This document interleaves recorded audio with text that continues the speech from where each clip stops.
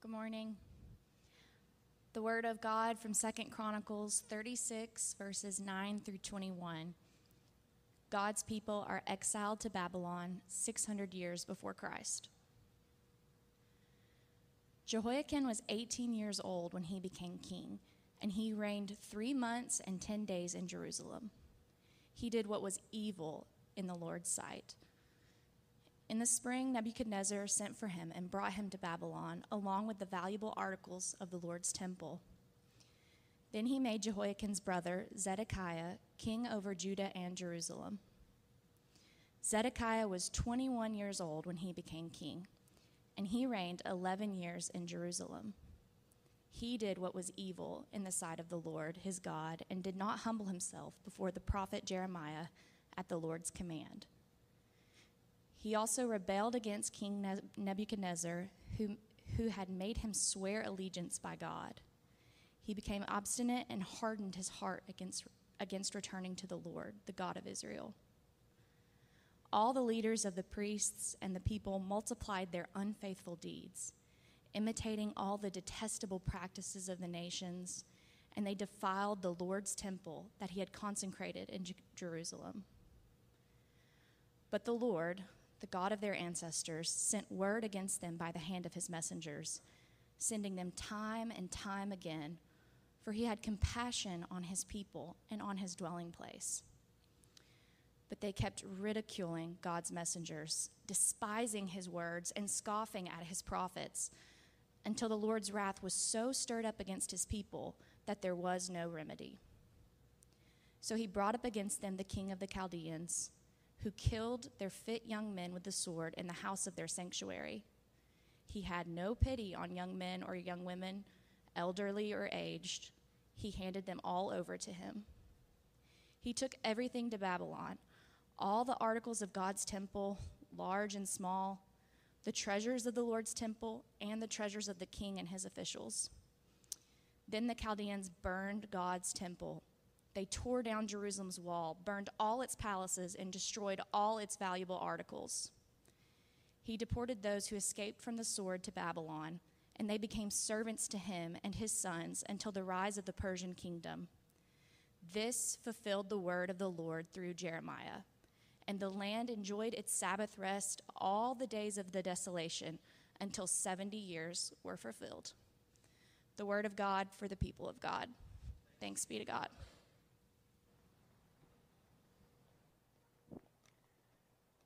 Thank you, Bailey, for reading for us this morning. I'm going to invite you to take a copy of the scriptures and turn to page 782 if you're using the Bible underneath the seat in front of you, but turn to the book of Daniel if you are using your own copy. We're beginning a new series this week that will take us through the end of the year as we look at the book of Daniel. So let me ask you a question. What do you think Jesus' favorite Old Testament book was? I heard Psalms. It's a good guess. It's not even a fair question, really, is it? Like, how do we even give an answer to that question? It's impossible to know. But I don't think it's wrong to ponder the question. Jesus was truly God, but he was also truly man. But what metric would we even use to hazard that guess, if we had to guess? Well, if you added up the number of times that the New Testament quotes from, or alludes to an Old Testament book, then we could narrow it down to 3. Psalms and the book of Isaiah being 2 of them. But when it comes to the book that Jesus alludes to most, then we would have to say his favorite may well have been the book of Daniel. Every time Jesus uses the phrase, the Son of Man, he is referencing this Old Testament book. Now, if that surprises you concerning the book of Daniel, you're not alone. The book of Daniel is a mystery to many of us. It's this incredible soup of familiar stories that we tell children over and over again. You know, nice bedtime stories like 3 kids getting shoved into a fiery furnace, and someone else getting thrown into a lion's den. Those familiar stories mixed with, well, bizarre visions that we as adults tend to shy away from. Maybe we view Daniel a bit like that crazy uncle or cousin at the family reunion. You know the one I'm talking about, right? The one that you have to say hi to, and you might even enjoy hearing a story or two, but man, when he really gets going, your head's on a swivel. It's just time to move on to something a little more, well, familiar, comfortable, enjoyable, perhaps.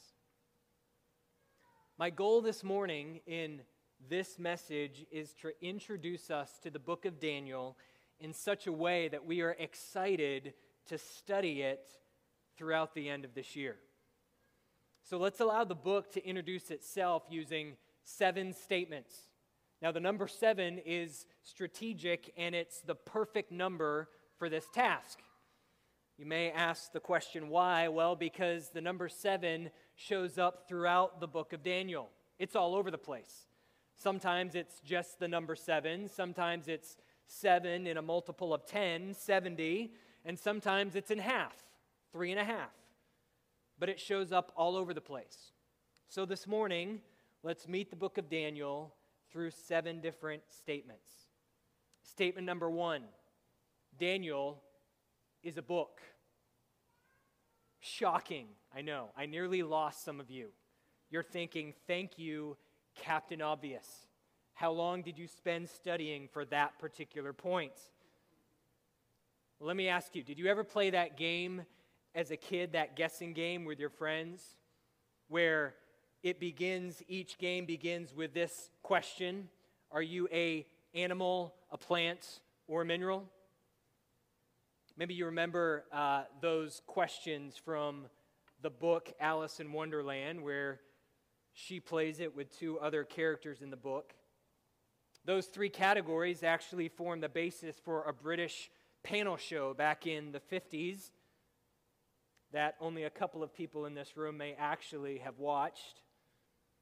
If you want to truly understand something, anything, you have to know some basic realities, like, are you an animal, a plant, or mineral? So let's start by asking Daniel, are you an animal, plant, or a mineral? And Daniel's going to respond, I'm a book. But friends, the book we are meeting is being very modest. Daniel is not just a book. It is a literary masterpiece. It's a book written in 2 languages, Hebrew and Aramaic. And that's not simply because the author is showing off his linguistic skills or because he gets confused. It's because the languages he chooses reflects the reality that he's living. He's a Hebrew that's removed from Israel and brought to a foreign land, longing to go back to Israel, longing for the exile to be over. Hebrew, Aramaic, Hebrew. It's a literary masterpiece. Also because it's a book divided perfectly in half. The first half, our first 6 English chapters, are all stories. The $18 word is narrative. Now, I know there used to be $15 words, but inflation's drawn everything up, so we'll call them $18 words. The first half is all narratives. But the second half, the last half, is full of fantastic apocalyptic visions and prophecies. Fantastic beasts and where to find them, rising out of the water. Talking horns on monsters, uprooting the other horns on the monster's head. Visions of brilliant and dazzling spiritual beings in communication with Daniel. And it's a stunningly cohesive mix, even with all of these elements. Technicolor dreams, shocking interpretations of those dreams, surprise reversals in the book, startling revelations, all appear on almost every page. And when you just begin to get used to one genre, you keep reading and you're immediately thrust into another one. It's practically magical, yet it's all tied together cohesively. It's also a perfectly balanced book. Now, we've talked in the past how scripture writers will sometimes place or use a literary device in which they place the most important piece of information at the center of the book or of the passage, like in a psalm. And then each concentric circle leading from that center is parallel all the way out to the edge. We've called that bullseye writing. The $18 word for that is called a chiasm or a chiasm. This symbol is the Greek letter chi. It looks like an X. Think of the center of the X as the center of the bullseye. Everything is oriented around the center. And in the book of Daniel, he doesn't just write one chapter in a chiastic form. His whole book is one giant chiasm. It's a literary masterpiece. And we'll come back to this throughout this particular series, but this slide shows how this chiastic structure shows up in the book. You may want to snap a picture of it as we will return to it, and as you read the book on your own. This structure will become important as it helps us interpret the book. Here's a goal for you. Sometime this month, sit down and read the entire book of Daniel from cover to cover in one sitting. That will take you just about an hour and a half. Let's honor the book of Daniel by treating it to be what it is, a book, a cohesive literary masterpiece deserving our attention. Daniel's a book, so we need to read it like a book. Statement number 2, introducing Daniel, though. Daniel is a history book. Now, how many of you enjoyed history in high school and college? Raise your hand. How many of you did not enjoy history in high school and college? That's what I thought. Almost a 50-50 split. I get it. All the names and dates and places, it can be confusing, perhaps even boring. But one of the enchanting things about Daniel is the fact that it is actually history. So let me give you another encouragement. Once you've read the book of Daniel through the first time, an hour and a half, just cover to cover, as you would any other story, any other book, read it through a second time, maybe in the month of September.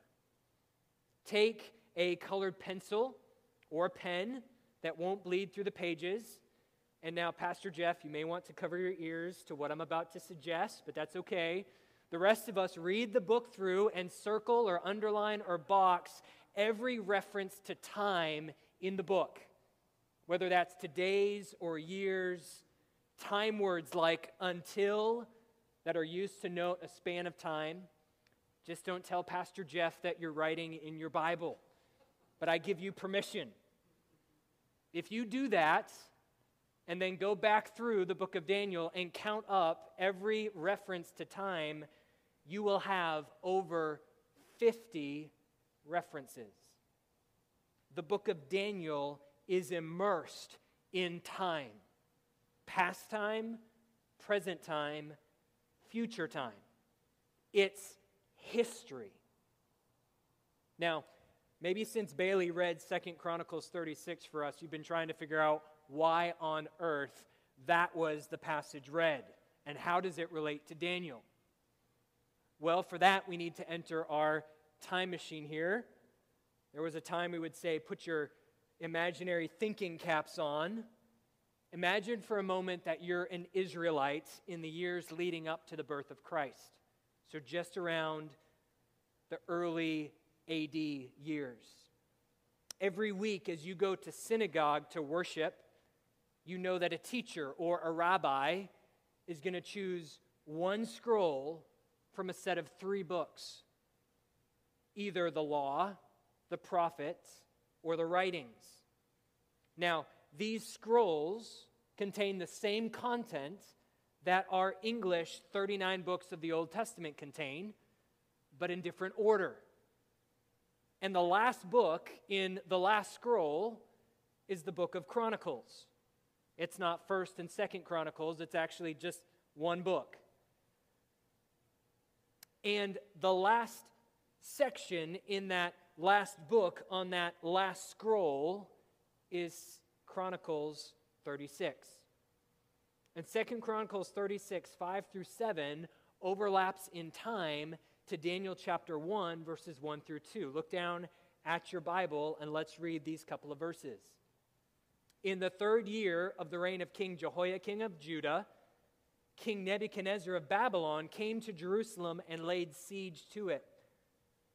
The Lord handed King Jehoiakim of Judah over to Nebuchadnezzar, along with some of the vessels from the house of God.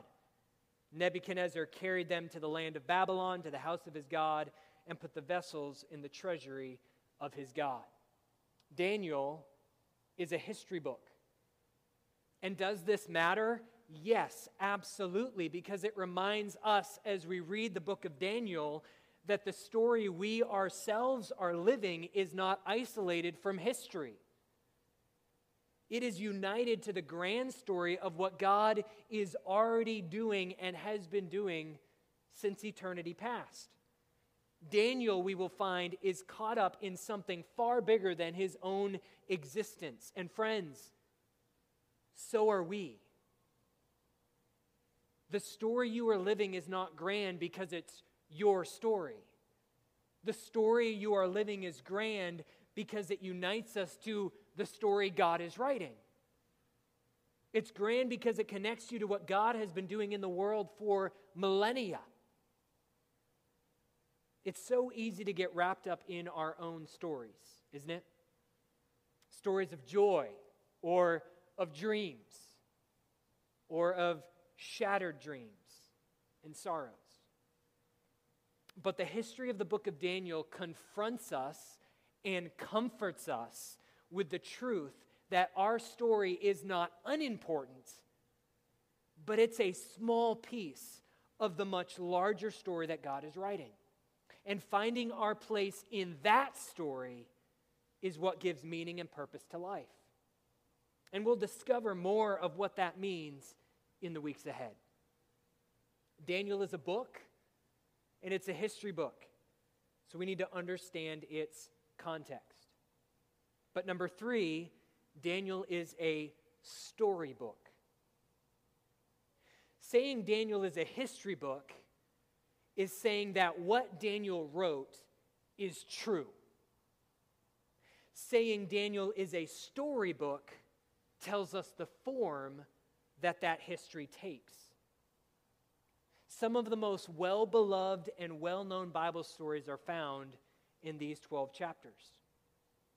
Maybe you remember from your own childhood the story of Shadrach, Meshach, and Abednego in the fiery furnace, or Daniel in the lion's den, or the crazy king and his need for a manicure after his fingernails grew like eagle's talons due to his bouts of insanity. And some of you are like, I don't remember that story. Read the book of Daniel. As human beings, we can't help but be story people. Stories capture us. They enrapture us. They define us. They move us. They unite us. Daniel is full of true stories, powerful stories that have encouraged and inspired people for literally generations. Let me give you just 2 examples of what I mean. Back in 204 AD, a mere 1,820 years ago, a man named Hippolytus wrote a commentary on Daniel. Why did he choose Daniel a mere 170 years after the death and resurrection of Jesus? Well, it's because his brothers and sisters were facing martyrdom and severe persecution from the Romans. And in the mind of Hippolytus, Daniel was the prime choice to strengthen his brothers and sisters, to encourage them to courage, because stories have the power to encourage, strengthen, and inspire us. But let me give you a second example. 2 weeks ago, some of us here enjoyed several nights of worship with multiple black churches at Resurrected Baptist Church and the Bible conference that the Fellowship of Chattanooga Churches held. One of those evenings, a choir sang a Negro spiritual, which is the technical category of music defining a whole group of songs that were written and sung by enslaved black men and women here in the South. And I was moved to tears as these image-bearing brothers and sisters beautifully and powerfully sang a song that their image-bearing forebears who were enslaved would have sung in chains. And what was the content of the song? Here it is. Didn't my Lord deliver Daniel? Deliver Daniel? Deliver Daniel? Didn't my Lord deliver Daniel? And why not every man? He delivered Daniel from the lion's den, Jonah from the belly of the whale, and the Hebrew children from the fiery furnace, and why not every man? The moon runs down in a purple stream, the sun refused to shine, every star did disappear, yes, freedom shall be mine. Didn't my Lord deliver Daniel? Deliver Daniel, deliver Daniel. Didn't my Lord deliver Daniel? And why not every man? When these dear men and women just a few generations ago, if we're being honest with ourselves, when they needed encouragement to persevere under intense oppression, when they needed something to cling to for hope, where did they turn? Well, they turned to the power of their Lord as shown and demonstrated in the stories of the book of Daniel. Daniel is a book, so we need to read it like a book. Daniel is a history book. We need to understand its content and context. Second, Daniel is a storybook. We need to enjoy the stories. Fourth, Daniel is a prophetic and apocalyptic book. To be honest, I can't help but smile as we get to this fourth point. Now, we're not going to spend long here, but I think it's important to understand this. The first story in Daniel records history that took place precisely in 605 BC. There is no dispute about that. But the prophetic portions of Daniel account for history all the way through to approximately 168 to 164 BC. Now remember, when we're talking BC, time looks like it runs backwards. It doesn't count up. That means that the book of Daniel prophesies events at least 400 years before they took place. Now, if you start to read any modern scholarship on the book of Daniel, almost without fail, you will find very smart men saying that Daniel cannot be entirely entrusted, or rather trusted. They say that Daniel didn't actually write the book in the 6th century before Christ. It actually had to be written sometime in the 2nd century before Christ by someone pretending to be Daniel, by taking Daniel as a pseudonym. So the next logical question should be, why do they say that? Well, let's describe it like this. If you came across a book tomorrow written by a guy claiming to know what would happen 400 years before it, what might make you disregard that book? Probably the main reason would be if he was wrong in what he said, right?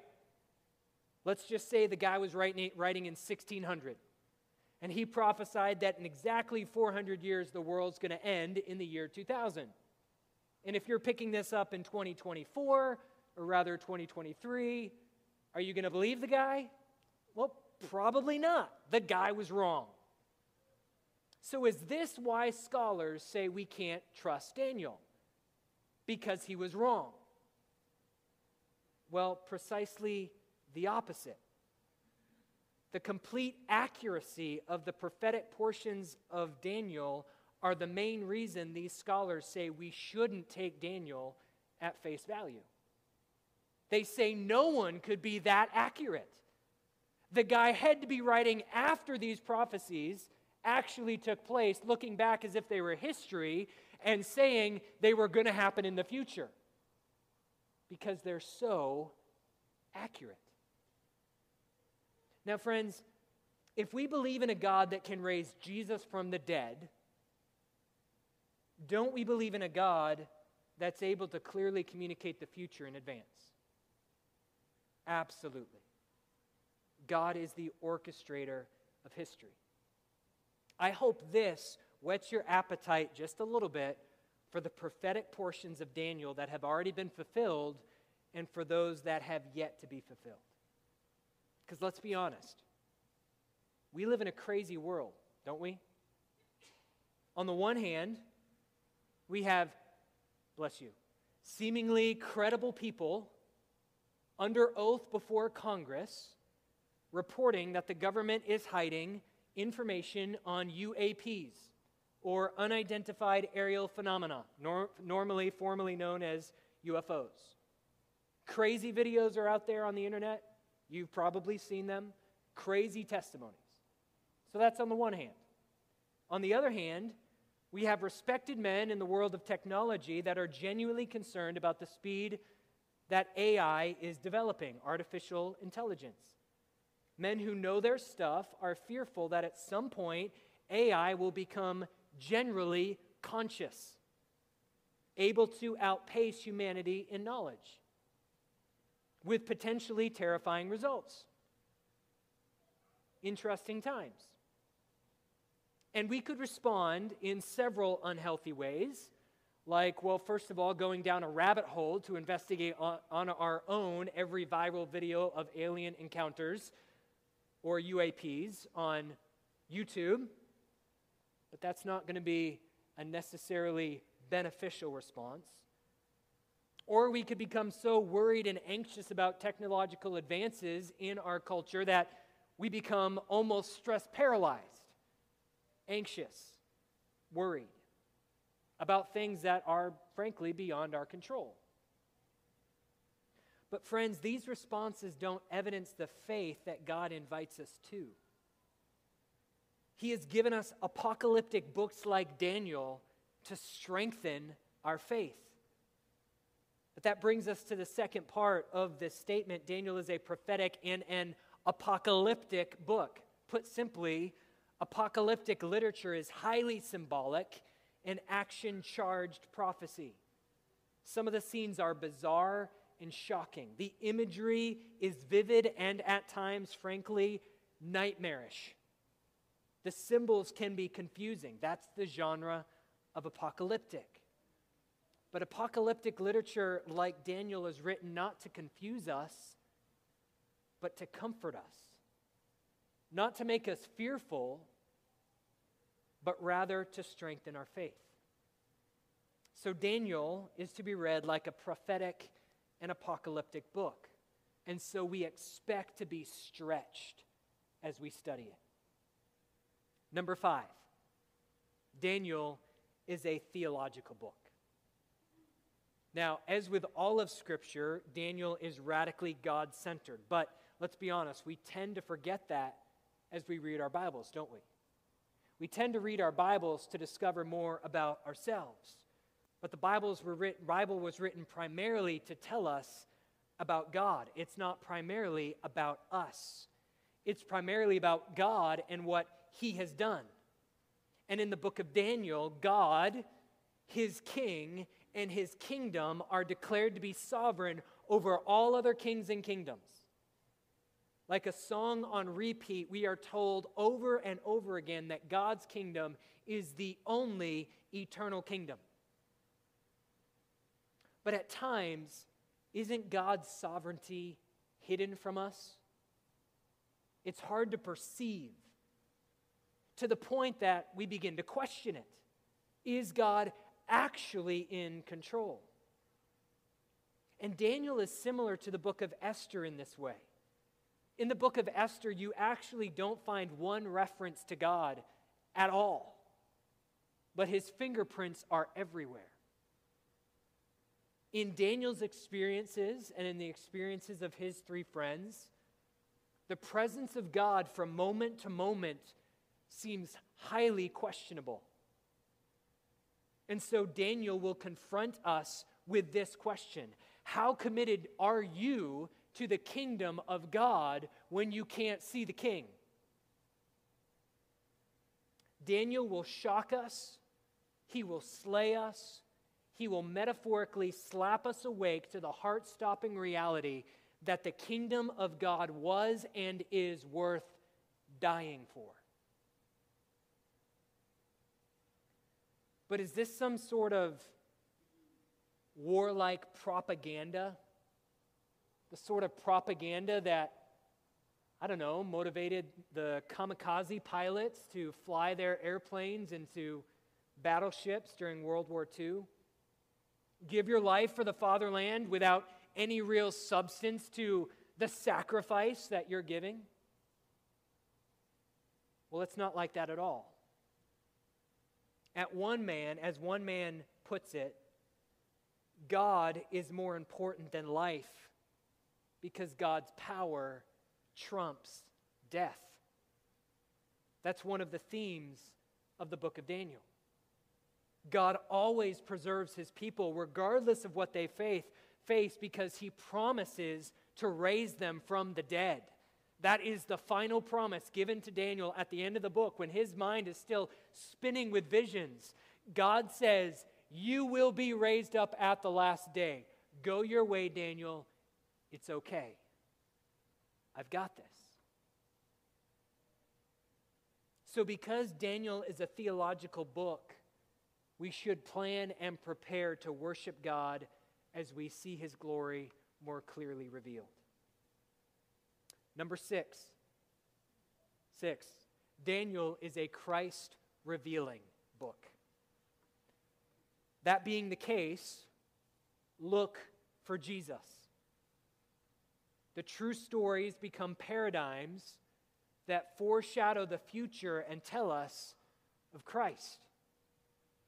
We'll discover ways to do this as we study the book together, so I'm not going to go into great detail here, but may I simply make one connection to again whet your appetite? We've already referenced Shadrach, Meshach, and Abednego getting thrown into the fiery furnace, right? What do we learn from that story? At least this.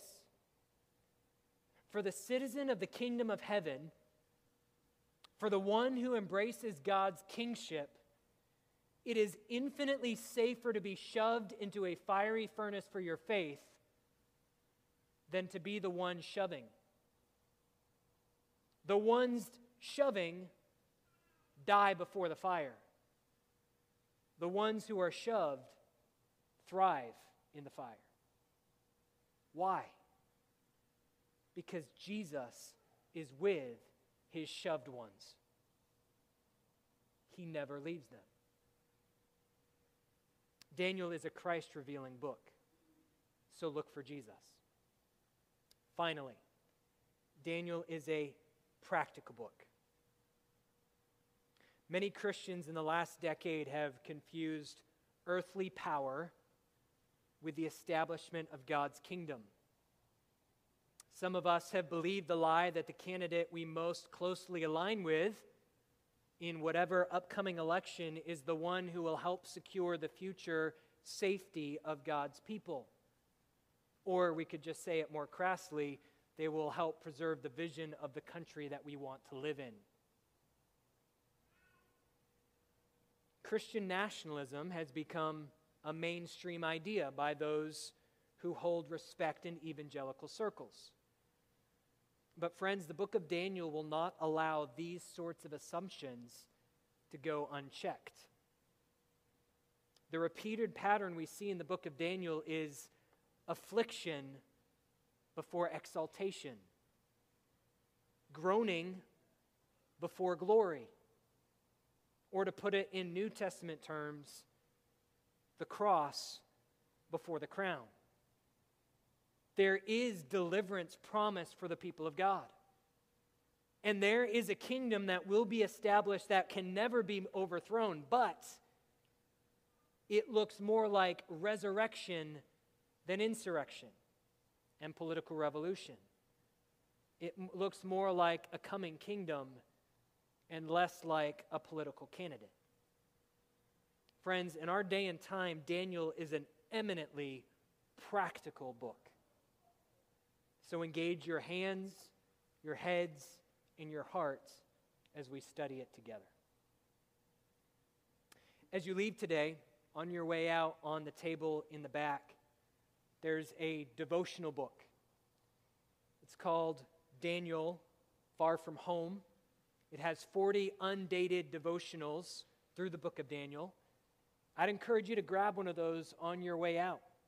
If you're able to cover the $5 cost per copy, that's great, but if not, that's not a problem. Grab one anyway, and use this in the coming weeks to further your study in this book of Daniel. Daniel is a book, it's a history book, it's a story book, it's a prophetic book, it's an apocalyptic book, a theological book, a Christ-revealing book, and a practical book. So let's pray together, asking God to help us read it like a book, understanding its context, enjoying the stories, expecting to be stretched, worshiping Him, looking for Jesus, and engaging our heads, hands, and heart. Let's pray together. Father, we thank you that in the year 2023, literally thousands of years before this book was penned, or thousands of years after this book was penned, you have provided for the strengthening of our faith, the challenging of our idols, the shaking of the foundations that we have built life upon. And you have done so by giving us your word. We thank you for the privilege of studying it. And we thank you for the opportunity to look specifically at the book of Daniel in the coming weeks. Father, would you help us to engage it wholeheartedly? Help us to treat it as the literary masterpiece it is, interpreting it correctly, understanding its historical context. Father, give us grace to expect to be stretched. Open our eyes to see your glory and your beauty in its pages. Help us to see Jesus. And Father, would you change us as individuals and as a church through our study together?